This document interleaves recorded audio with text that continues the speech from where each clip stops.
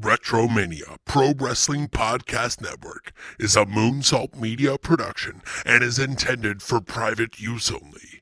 For more information, contact retromaniapodcast@gmail.com.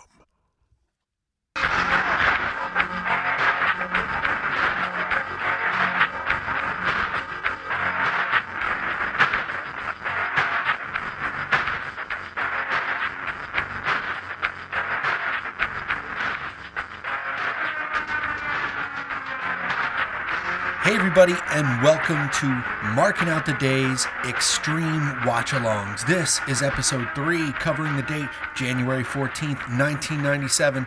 I'm one half of the hosting squad, Kobe Nida. I am here joined with the man, the myth, the legend, Davey Boy Rosenbluth. How's it going? Oh man, Davey Boy, you fucking asshole, Davey Boy. Maybe I should have prefaced like how you introduced me, because people used to call me that as a kid. Oh shit! Yeah, sorry. Yeah, no, that's okay. That's all right. I mean, we can reflect on this nostalgic podcast here on Extreme Watch-Alongs. Yeah. Let's reflect on never calling me that fucking name ever again. We're off to a good start. Yeah, we are. We've had a great day. It's a snow day. Wink. It is a snow day, and we're catching up here with you guys on the Retromania Pro Wrestling Podcast Network. We have been watching along ECW. So we're going to get right into it like we do each week on this show, and we're going to kind of just talk about ECW as we watch the show and what happens, and Dave has some insight too, and then a couple factoids and stuff. It's a fun show. I hope everybody has enjoyed the ride. We've had some technical difficulties, so thank you for hanging on with us. You know, we've had a little bit of a delay, but that's why we're making up for it on this snow day, and we will be dropping in every week with you guys for ECW watch-alongs, extreme watch-alongs. Dave, I know you have some technical stuff going on, but we're looking forward. Technical's beyond what I have going on. For those of you that are listening, that have been following along on social media a long time back, it's definitely a long time back, because it still hasn't been fucking finished yet.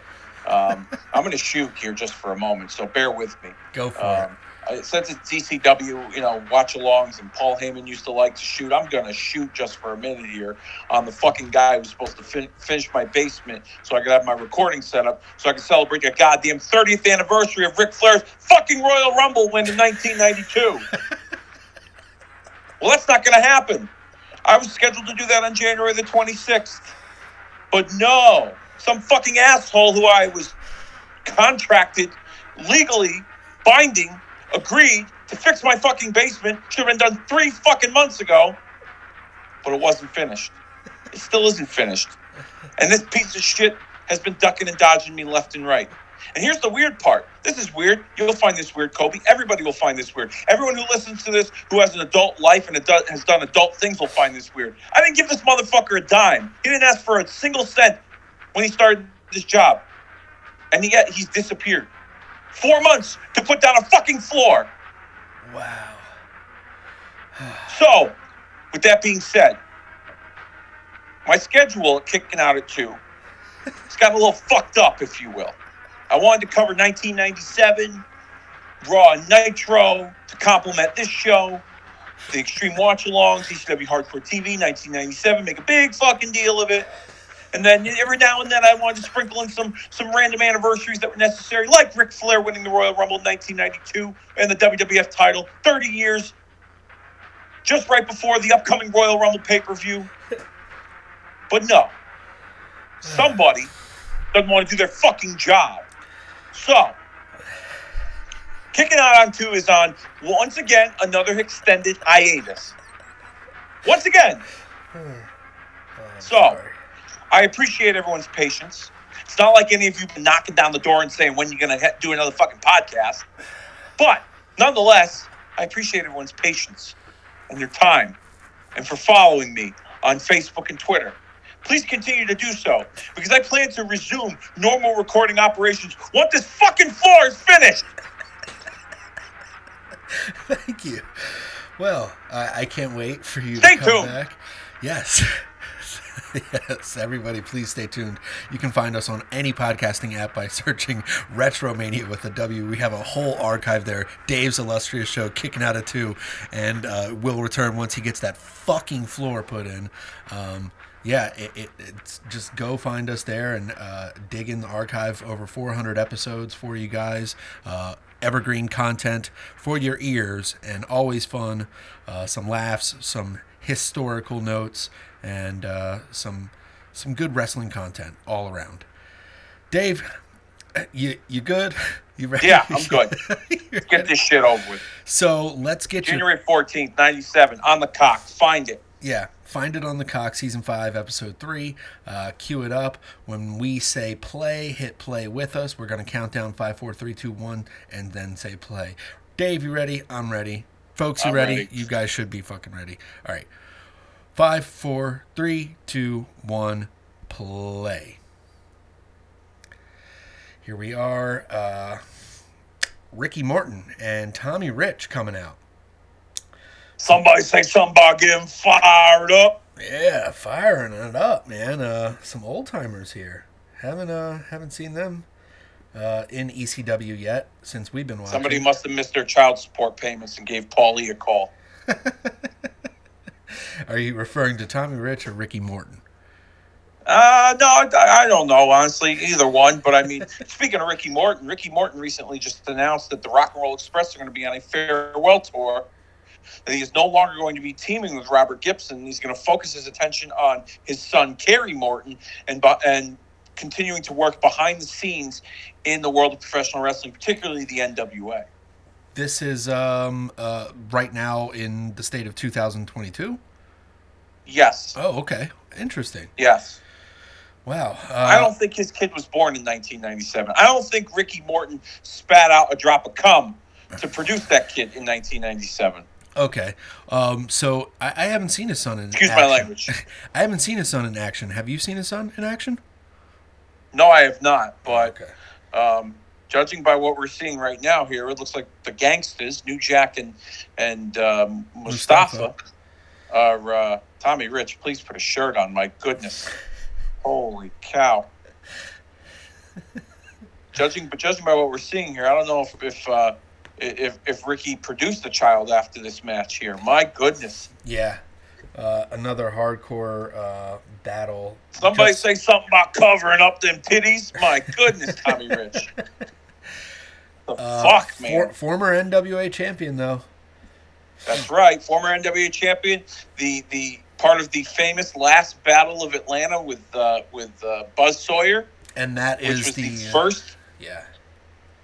It was in October of '83, the very first enclosed steel cage match, which was a precursor to Hell in a Cell.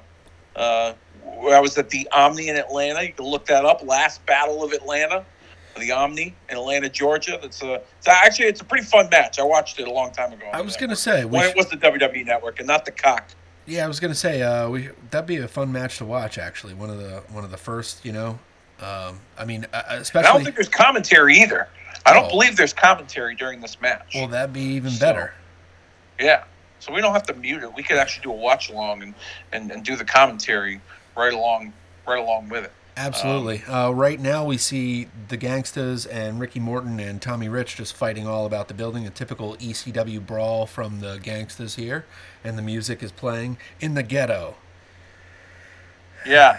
It looks like Tommy Rich here, he 25 years earlier brought us Fabletics, that Kevin Hart athletic line that's out now for males and females with his yoga pants he's wearing. My goodness. Fucking Zubaz called.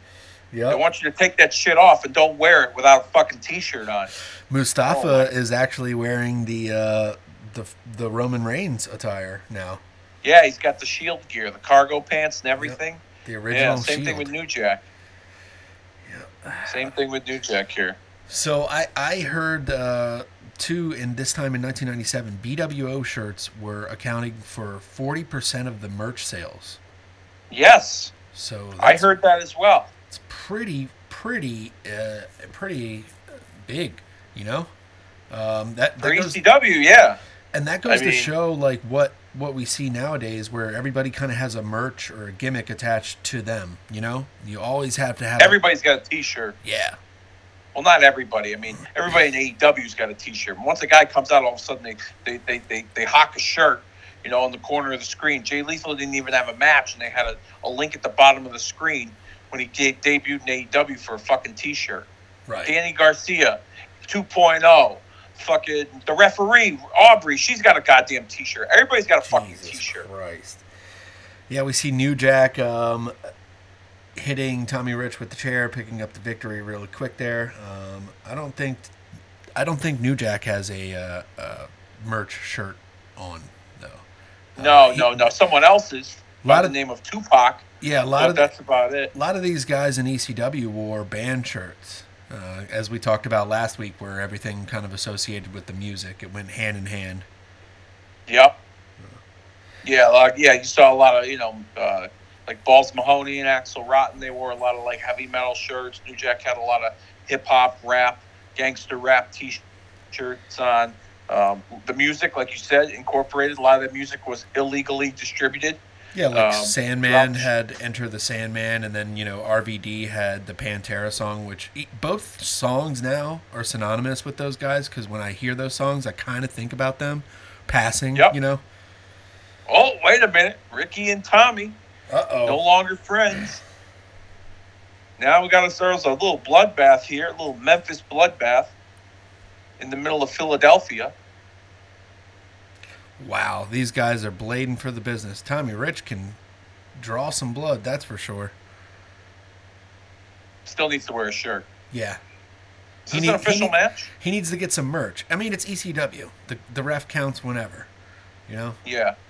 I mean, I didn't know if this was an official match or not as we're watching it here. Joey Styles giving us the play-by-play, if you will, of what's going down in the hood. But yeah, 40% BWO merch. That's an interesting tidbit there. Considering that it was such a small operation, wonder how often they were pumping shirts out. Yeah, and I wonder how much money they actually saw of that. Here's an interesting tidbit. It's a little WWF. With a few days left before the Royal Rumble, WWF is expecting close to 50,000 people to be in attendance at the Alamo Dome. As of a few days ago, almost 29,000 tickets have been sold. They've been heavily papering the city and are hoping for a big walk-up crowd the day of the show. This show has seen some of the heaviest local promotion ever, with tons of radio and TV ads, literally millions of coupon discount codes on Dr. Pepper and Taco Bell locations throughout southern Texas, and custom commentary on WWF TV shows airing in the area where they are heavily pushing ticket sales. The pay-per-view will be blacked out throughout southeastern Texas, so if you live in the area, the only way to see it is to be there live. That being said, WWF has pretty much quietly admitted the show won't be a sellout. But they've been hyping the 71,000 seat capacity on TV so much that they may still claim there are 71,000 people there, even if it's nowhere near close. Wow. And it became one of their big shows. I mean, I think they might have inflated the numbers a bit, but it was a huge show, one of their biggest Royal Rumbles. I think the legit sellout came out to like close to 50, and then they papered the rest. Right. So I think that I think it wasn't that far off from what I remember. I remember watching a Shooter interview with Cornette once, and he had the numbers in like a book that he kept because he kept track of all that stuff. And yeah, they're behind. They're behind like a grocery store or some type of plaza lot, and it looks like they've made a room for the Team Taz dojo. Which, where's Hook? Send Hook. Look, it's Team Taz, man. All the way from what is it? 30 years now? 25 years. 25 years. Look at this. Team Taz. I just saw Hook wrestle recently for the first time in New Jersey at an AEW show. I went to Dynamite a couple of weeks back. Tell us about it. Tell us about it. Well, first of all, this might as well be the Davis Pissed Off episode, because I went to that show and I was really looking forward to seeing Hangman Adam Page and Bryan Danielson for the world title. I was pretty hyped. They opened the main card with that. Me and my buddies, we had great seats. We were about 7th row on the floor. But once that match started, every son of a bitch had to stand up and put up their fucking signs like it was 1998 and the Attitude Era. Everybody. Nobody could sit the fuck down. I want to be on TV. I watched the match on the screen. It was a great match. But I watched it on the screen the whole time. In my section, they all went nuts for Hook. You would have thought he was the fucking second coming to Chris Benoit because he came out and everybody went crazy. Send Hook. We're in the hooker section. Shut the fuck up. He's 19 years old. He looks like a guy who fucking does videos on TikTok. He's not that good. I'm sure will have some sort of an appeal, but Jesus Christ. Like, he's not that great. My goodness. Yeah, there is so much like people latch onto in AEW, and then the thing is, if they book him incorrectly, or if they do like what they usually do, he'll be an afterthought in 2 months. He's a meme wrestler. He caught on with a meme, and all of a sudden now everyone thinks he's popular and he's got credibility and credentials. I'm not taking anything away from the kid because the stuff he's done in the ring has been good so far, but he's not like he's not the end all be all. He's not the greatest thing since sliced bread. I'm sure he will develop into a fine wrestler someday, but my goodness, the overhyping is just unreal. Yeah. Yeah, as we see Taz talking here, he's hyping the event Barely Legal, the feud that he has currently going on with Sabu. Yeah, a long time coming here. You know what? Why don't we play the audio for a minute here, for a hot minute, and see what Taz has to say?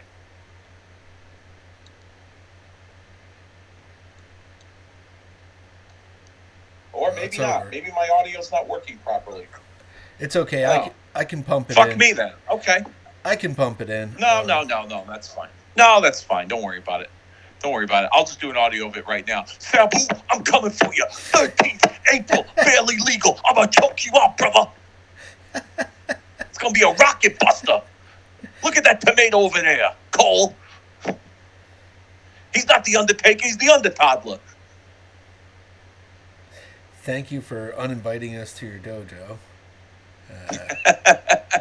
You're not invited here. You don't belong here. I'm not taking any of your money. You hear me? That's right. You can't do a bump properly. You don't know how to do a hip toss or a suplex or a Gucci-Katami. You don't know how to do nothing. You're not welcome here. Get the fuck out. Yeah, exactly. He's telling Styles will rip his head off his body.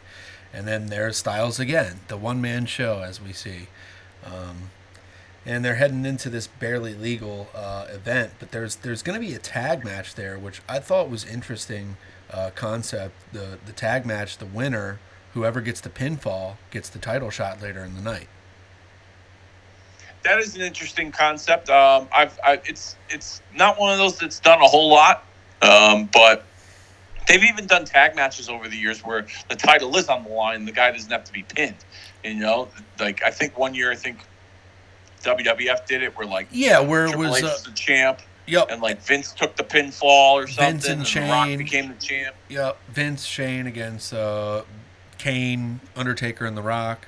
That was something like that. But that was taken from this. I'm trying to think of any time before that where we've had like a tag match that turned into a singles match later, where the guy got an opportunity. Possibly in WCW before this, as we see Raven coming out, the continued feud with him and Sandman. They recapped footage of them fighting last week, and it looks like they're about to get it on right here in the ring again. Yep, Raven and the Sandman. And he's ECW champion. Is he? He's got the title on right there. Or did he just take the belt from Raven? Or is this for the belt? Not sure. We'll have to do our due diligence. Yeah, maybe we should have done that before we started. Mm-hmm. I'll look it up right now. I'll look it up for us right now. Let me see. Sandman, ECW World Champ. Yeah. He was a record 5-time ECW World Champion. So let's see. During this time period, whether he was the world champion or not.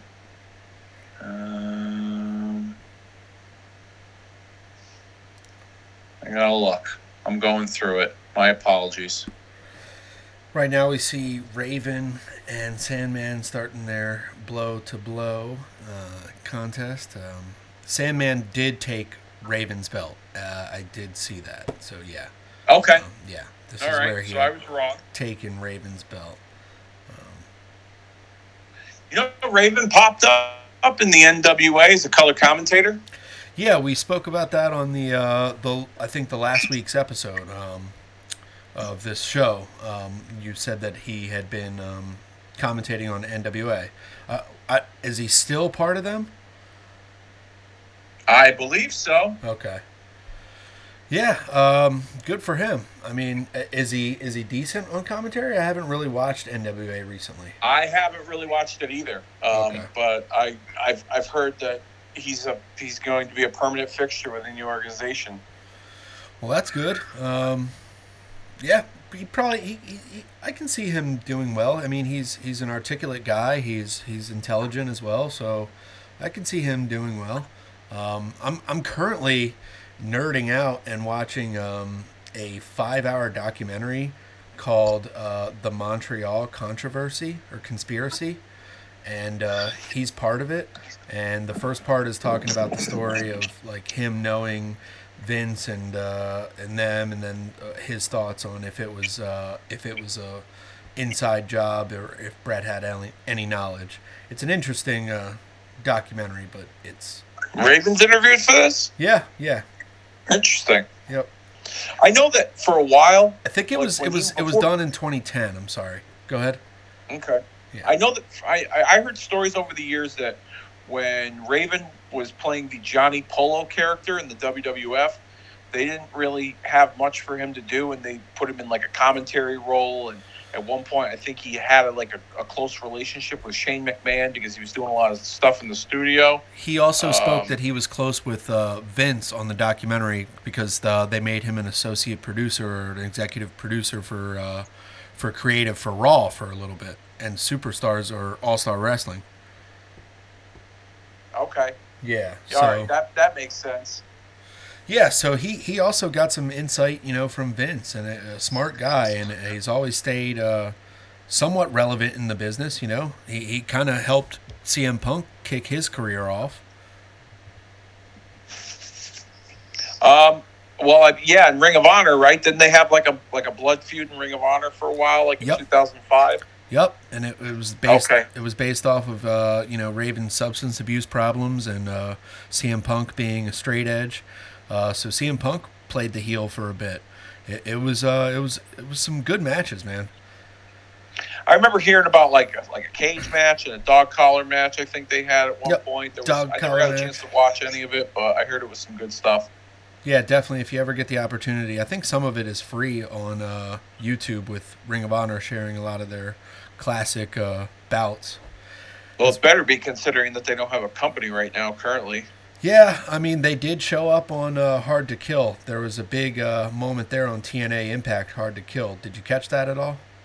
I saw the screen caps of it, and then I saw that I guess Ring of Honor has announced ticket sales for the Supercard of Honor WrestleMania weekend in Dallas. Yep. So, me personally, cash grab. Yeah, I think it's and it's not a bad move because they know that there's a lot of wrestling fans in town for that weekend. Me personally, at this point, I think what would be interesting, and if they were financially able to do it, was to use the Ring of Honor brand and name and treat it like a nostalgia tour, and only run in the markets that you were strongest in, New York, Philadelphia, Baltimore, cities like that. Run those markets and then run cities that have like big weekends, like a WrestleMania weekend or a SummerSlam weekend or what have you, and try to attract the older names of Ring of Honor to work those like reunion shows. Very similar to what when NWA? At one point. Well, the NWA runs weekly, regularly. Well, what I'm saying is, before that, when Billy Corgan first started, that's kind of what they were. It was like a nostalgia tour, I mean, yeah, I guess, yeah. I guess that's how you can look at it. Like, I didn't see it as that. I saw it as them as just like starting up, Okay. and just using. That's just me. That's how I look at it. True. Everyone may look at it differently, but we see the BWO. Speaking of that 40% of merchandise, there's only 40% of a T-shirt on Blue Meanie right now. Well, I'd say 40% of the audience has BWO shirts on. Yeah, I mean, and there's four guys on the ring, and each all them. There's Rob Feinstein, that pervert, dressed up as 6 of the NW. I don't know what his name was in the BWO, but maybe I think he was 3.5 or something like that. But I think so. But yeah, he's a little weirdo. You ever heard that story about Rob Feinstein? To some degree. The co-founder of Ring of Honor. He used to work for ECW, did a lot of their footage, okay, a lot of their fan cam stuff and pay-per-views and things like that. Founded Ring of Honor, and then he at one point was caught with, he was on one of those like To Catch a Predator, like NBC specials. Oh, okay, yeah. Where he was posing as like a teenage boy or girl, and he tried to lure like another teenager to his place or something, and he got caught out by the cops. So he was forced to resign from Ring of Honor, and I don't know if if they bought him out, or I don't know the whole story. I mean, he didn't go to jail for it. Wow. Which is strange. Yeah. Yeah, which is really strange. So I don't know what the deal is there. But he's got a fully functional operational business with RF Video, and does he knows a fair amount of people in the business from his time in ECW. He's pretty tight with Dreamer. But I tried interviewing him once on a other podcast I used to do before I did Kicking Out at 2, and he tried to big league me like he was like he was something special just because he had friends in the business. I was trying to interview him to get to get a different feel of like what the shoot video business was like, and how he got involved and shit like that. And he said he would do it, and then he kind of like big leagued me and was like, well, I don't have time to do that. So yeah, I've tried to reach out to some wrestlers, and I've never gotten a response. So what's this? Are we getting a BWO induction here of the Sandman? Uh-oh. He was featured last week wearing a shirt. They kind of, threw it on him. Uh-oh. Oh, the big question hangs in the balance. Is he going to join the Blue World Order? As Raven got super kicked by Stevie, some in-feuding there. They used to, Stevie was Raven's protege, rather. These guys fighting. So that was a long time ago. Yeah, that was a good tie-in with Rob Feinstein and ROH. So it'd be interesting to see what happens. I think Supercard of Honor is going to be the next show. On their weekly tape show, they just have been essentially just playing classic ROH stuff. So nothing really to see there, but it was interesting and kind of exciting to see them in Impact Wrestling.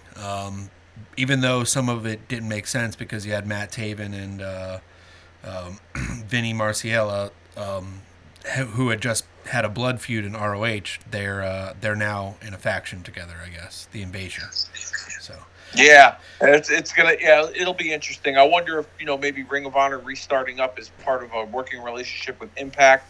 I honestly don't know. It'll be interesting to see how that unfolds. I know they've been defending some of the Ring of Honor championships at like various indie promotions and stuff. Jonathan Gresham defended it. Defended the Ring of Honor Pure title against Chris Sabin. Yeah, that was a great match. Bandito defended the Ring of Honor World title, I think, at a GCW show recently. So yeah, it's gonna. They're still keeping the name alive. So it sounds like they have some plans to keep it going. Absolutely. So that'll be interesting to see how it all unfolds. Yeah, and 25 years ago, we'll eventually see the ECW guys making an invasion on WWF. it comes full circle. Yeah, time is a flat circle, rather. It always loops in wrestling. Time? Yeah. Yeah. I mean, the same gimmicks. You can rewash something. I mean, the invasion thing has kind of been going on for a while, but it's interesting with the Forbidden Door. There we see the it's not so forbidden. I mean, let's be honest with you. Like, absolutely, we talked about it last year, and on Catching Up, when Omega won the title and the Good Brothers came over. That did nothing for Impact Wrestling. Okay, that to me, that didn't do anything. I wouldn't say it didn't do anything, but excuse me, it hardly. No, I don't have COVID. Okay, well that's good. It hardly did anything. I mean, yes, Omega being involved in some of those shows might have upped some of the buys for their events, but didn't do anything drastically for the business. Maybe it gave them some awareness, but did they become better off for it? I don't know. But WWE announces that Mickie James is going to be in the Royal Rumble, and they announced her as the Impact Knockouts Women's Champion, and that created a huge buzz. Yeah, and they did that in one segment. They've done that a lot when they have a working agreement. I think right now it's because they know a lot of the talent and have worked with a lot of the talent that's in Impact.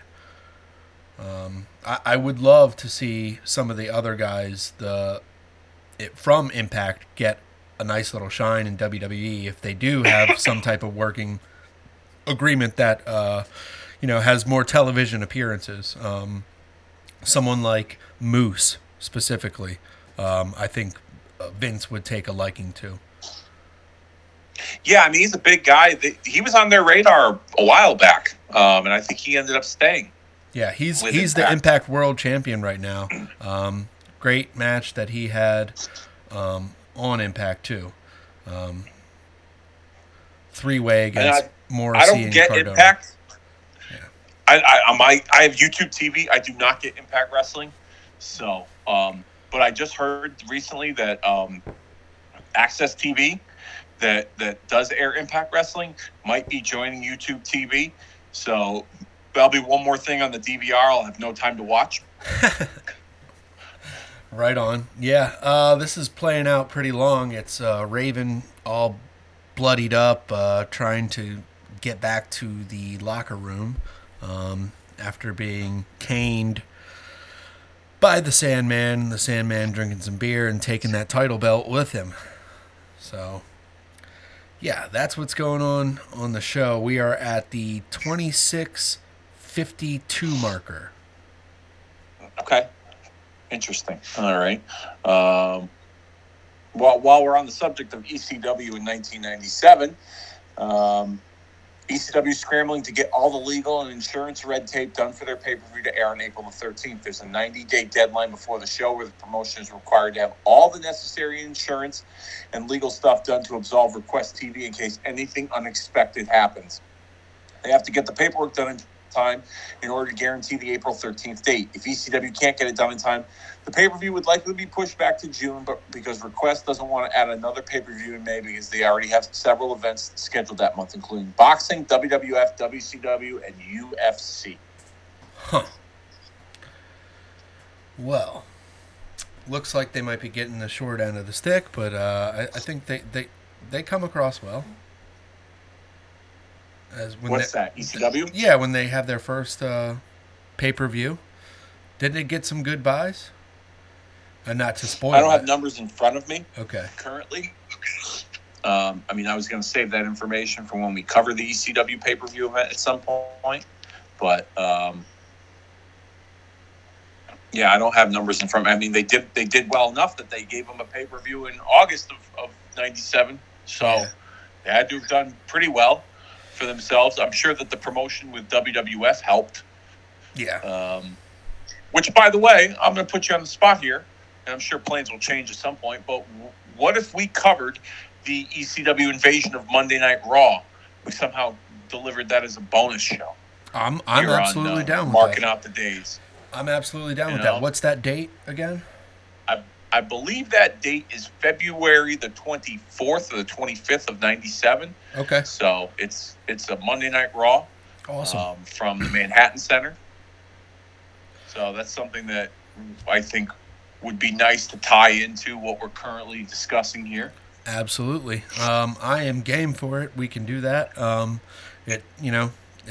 It's a pivotal moment in the business and part of the Monday Night War, or the late 90s wrestling war.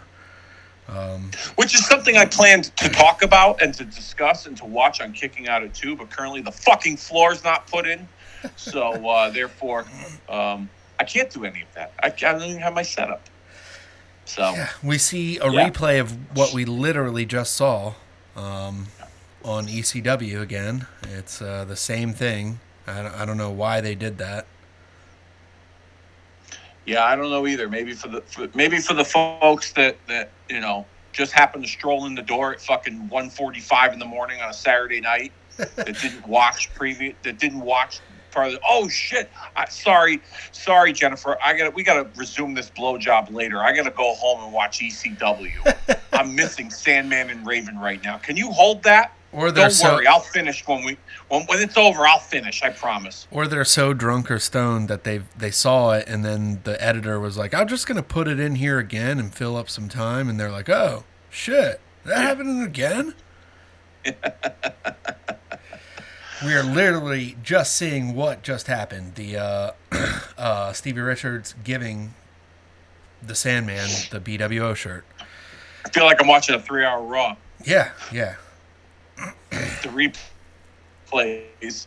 Oh my god! Over and over again. The replays and the entrances. In case you missed it. Yeah. That's what Vince took away from watching ECW. It was like, I like the entrances, really long, especially the gangsters. And I like the replays, pal. And I like eggs. Egg stream. That would be and I don't eat food with my fingers. Right. Egg stream wrestling. Oh boy.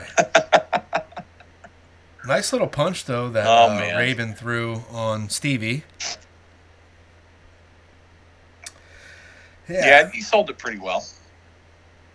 I know that there's also talk around this time in 1997 of a possible working relationship with ECW and Michinoku Pro, which was owned was owned by Great Sasuke, and which had Taka Michinoku. I had heard that as well. Yeah, so that's pretty interesting. They eventually do, because those guys are Kai and Tai, and then they're introduced into some of the angles in 1997 or 1998 WWF. Taka Michinoku especially. Yeah. Yep, yeah. They had a great match at the Canadian Stampede pay-per-view in July of 97. Yeah. Which was kind of like a preview of what they wanted to accomplish with the WWF light heavyweight division, which was to counter the WCW cruiserweight division. Yeah. Which actually... you know who made his return in ring this past year was Taka Michinoku himself. He took a little brief hiatus, yeah, and he came back in New Japan and teamed up with Minoru Suzuki or Taichi, one of the members of Minoru Suzuki's Suzuki Gun crew, and it competed in the World Tag League. So yeah, he's had some exposure and some. Back again in wrestling, it seems. Interesting. I was not aware of that. That's Taka. Last I heard of him, he kind of disappeared off the face of the wrestling earth. He did, and then he started his own little wrestling league called Just Tap Out, and then kind of took a little hiatus again. But now he is seemingly back in New Japan and actively wrestling. So it's classic Taka heel. I don't know if you're familiar with that. He's not doing the same thing he used to. He's not flipping and flying on his stomach, and taking crazy bumps. But I remember when he was part of Kai and Tai, and they did the whole Val Venus choppy your pee-pee gimmick. That was the only time I really, remember Taka Michinoku as a heel. Yeah. But he eventually shows up here in ECW, doesn't he? Yeah, he's part of. I think he was a part of the Baylor Legal Show. Okay, if I'm not mistaken. With the rest of the little guys from Michinoku Pro, all the guys' names who I couldn't pronounce. You do a better job at that. When we cover that show, you'll have to, you'll have to do the honors of pronouncing their name. Another guy that's active. I don't know if we should do a whole watch along of that show, or if we should just pick a match and watch one match from that show. We definitely just got to do the Sabu and Taz. Yeah, that makes sense. We can cover that match because that seemed to get the most hype. Yeah. As much as the moment is pretty cool with Terry Funk at the end, the Sabu and Taz one is the one that really sold the show, in my opinion. Yeah, and I think I'm about to get sick from the camera movement and also who is on in front of the camera. Joel Gertner here. Yuck. Why is he wearing a sweater with a bow tie? Oh, no, that's just his chest hair. Yeah. Oh, man. Never really got into him. Never was a fan of the shtick. The one-liners are cool, but, like, we get it. You know, you like women. You jerk off a lot. You're probably still a virgin, live in your parents' basement. Yada, yada, yada. The end. Oh, wait, he's back. What the fuck is this? For those of you that have any aspirations of acquiring a seizure, watch this segment here. Yeah, go to 3518 on your marker, and yeah. Just stare at the screen, and you'll eventually have a seizure. And then you could try and sue Paul Heyman's parents. Yeah. They're probably still in litigation with everyone else that's sued them over the years. Well, he'll just hide in their basement. Well, he might hide in Brock's basement. Oh, true. He's a big boy now. He's got his own. He's got his own money.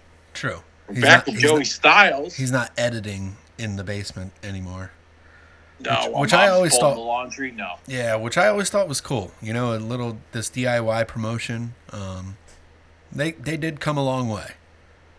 They did. They made the best of what they had, accentuated the positives and camouflaged the negatives. Let's see if we can get some audio here. Let's see if my audio works again.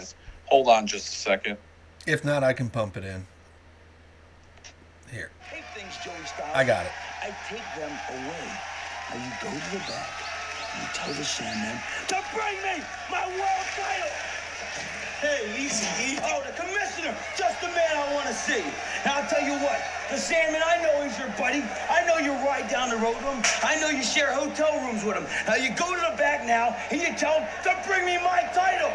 Raven, you're the ECW World Heavyweight Champion, and in all fairness, you've beaten everybody we put in front of you. But let me tell you something. You want that belt back, you get it back ECW style, like a World Heavyweight Champion should. You take it. Yeah, I'll take it. I'll take it, and he'll pay.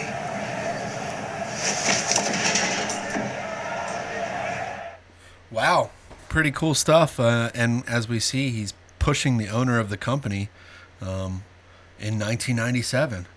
I wonder who will get that idea up their sleeve. Well, to be fair, Bischoff started that first. True. So that's a big thing. Bischoff was doing the heel authority figure first. Yes, he was. I mean, that's a big thing. I mean, we see three of the major companies starting to do it within a 18-month period, essentially. Yep. And since then, 25 years later, we're still dealing with authority figures being involved with wrestling. I mean, it's always been a thing, but you know, I think it was a little different with the national promotions to some degree, where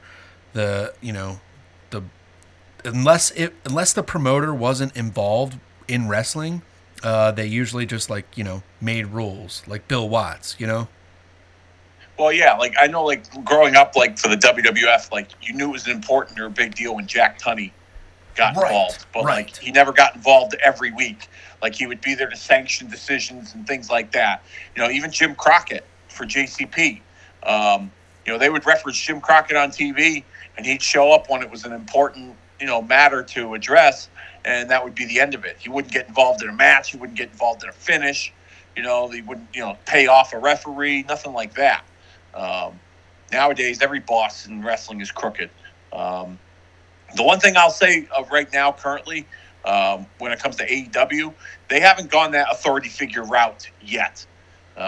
They've kind of, they've acknowledged that Tony Khan is the boss. He's made appearances. He's made appearances on Elevation, backstage. Okay, so you got to watch that show. Yeah. See, I think they're kind of experimenting with what he can do on screen. Please no. I'll say this: I saw him dude. He's a mark. He's a super mark. He's a mark with money. Like, he's a money mark.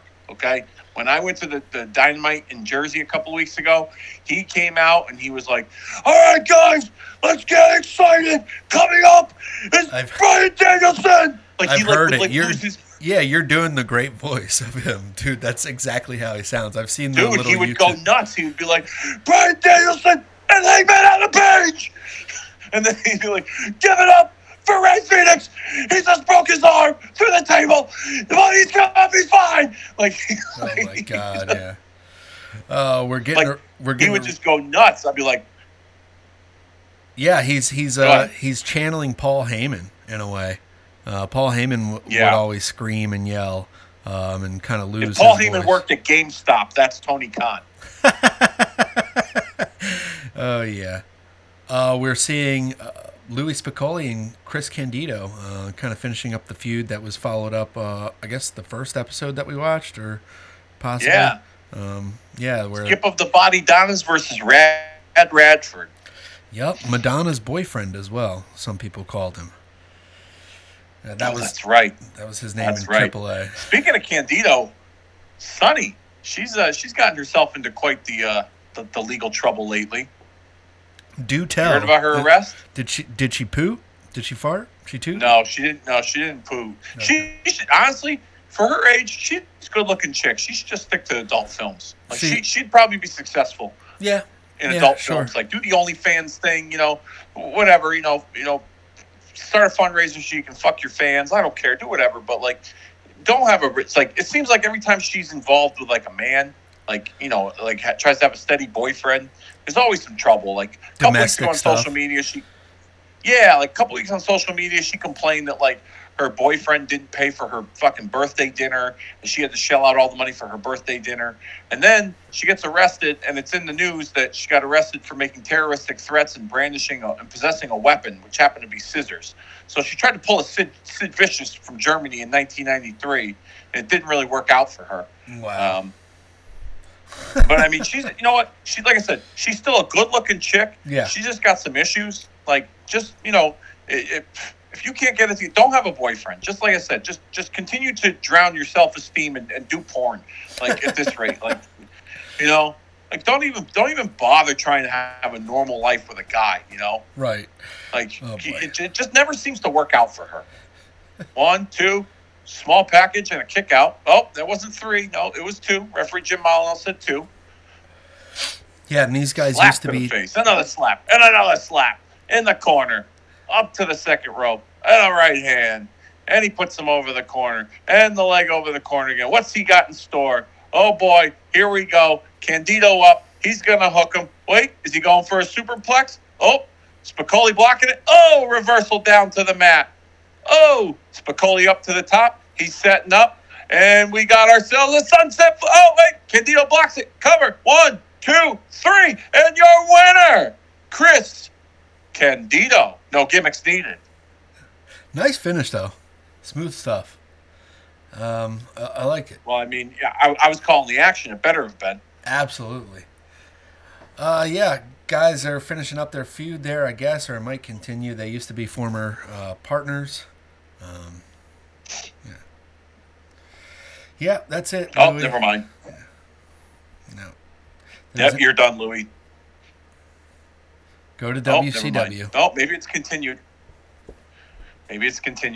Yeah, there you go. Just humiliate him a little more. Oh, we got a right hand. Oh, some haymakers. Oh, another right by Spicolli. This match is over. The bell is ringing. Oh, what do we got here? Oh, Shane Douglas and the fake Undertaker. Oh, no, it's primetime Brian Lee or whatever the fuck you want to call him. We got a beat down here on Louis Spicolli with Francine hoeing around the outside of the ring area, giving all the guys in the front row a boner, and a choke slam by Brian Lee to Louis Spicolli with Shane Douglas shit talking, and same thing with Chris Candido. Now we have ourselves a triple threat in action here. And they are just wasting away. Oh, my goodness. A tombstone to Louis Spicoli sending a message to Marcus Calloway over in New York. And what is this here? Is that Goldberg? No, it's a pit bull. Don't know his name, but it's a pit bull. And he's no-selling the shit out of the attack from the triple threat. Here we go. Clothesline in. Oh, choke slam. Boom, he goes down thanks to Brian Lee. But he no-sold it, and he's back up again. Here we go. Right hand to Brian Lee. Right hand to Shane Douglas. And another right hand to fake Undertaker. And to Dean Douglas. And to Skip of the Body Douglas. And Goldberg is a house of fire. Thank you very much. Oh, my God. It seriously is like Goldberg and Undertaker. Wow. That was interesting. And that's how we end this episode of ECW Hardcore TV from January the 14th, 1997, here on Marking Out the Days Extreme Watch-Alongs, Season 3, Season 2, Episode 3. Yes, absolutely. Thank you, Dave. It's interesting there to see at the end Shane Douglas, Brian Lee, and Chris Candido. Are they considering themselves triple threat? Because there's been quite a few different iterations of the triple threat. Fuck if I know. I mean, I was just rolling off the tongue here. Who knows? For all I know, I could have gotten it totally wrong. But I was just trying to make the last few minutes a little more interesting of this podcast. Yes, absolutely. Thank you. Well, we hope you get that fucking floor put in, and if not, we're gonna find that fucking guy, and we're gonna put him through the fucking floor. No, we're not, because I need the floor done. We're not putting him through the fucking floor. Okay. We'll put him through something else. All right. Okay. All right. We'll But put him maybe you through. gotta edit that part out for legal purposes in the event that table. something does happen to him, and then I'm all of a sudden what do they call those? Person of interest in an investigation. Well, hopefully he doesn't listen, but thank you all for listening and continuing to listen. As always, you can write to us at retromaniapodcast@gmail.com. You can find us on Facebook and like us and join the group there. You can always join in the fun there. And Jave, where can we find you? Until then, we will see you next week. Kicking Attitude, Facebook and Twitter.